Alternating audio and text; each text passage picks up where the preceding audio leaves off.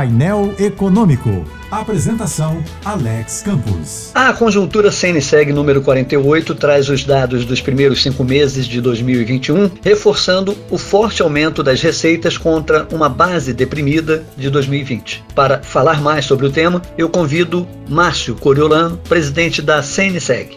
Márcio. Alex, essas taxas dos primeiros 5 meses do ano de 2021 reverteram completamente o sinal negativo que havia sido observado nos mesmos 5 meses do ano passado, 2020. Ainda que janeiro e fevereiro do ano passado não tivessem sido 2 meses afetados pela declaração da pandemia. Ou seja, esse ano está sendo muito melhor do que o do ano passado. Houve um desempenho setorial de crescimento de 41% em maio desse ano contra maio do ano passado.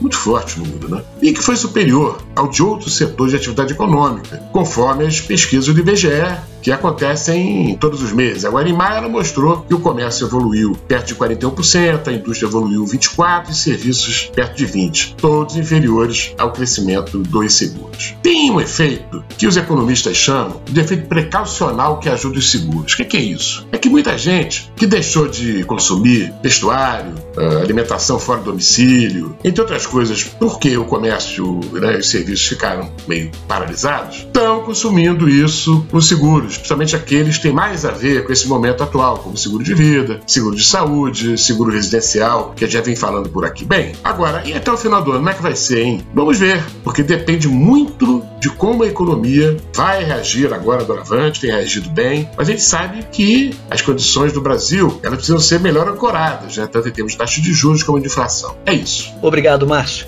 Acesse a Conjuntura CNseg nº 48 através do portal cnseg.org.br.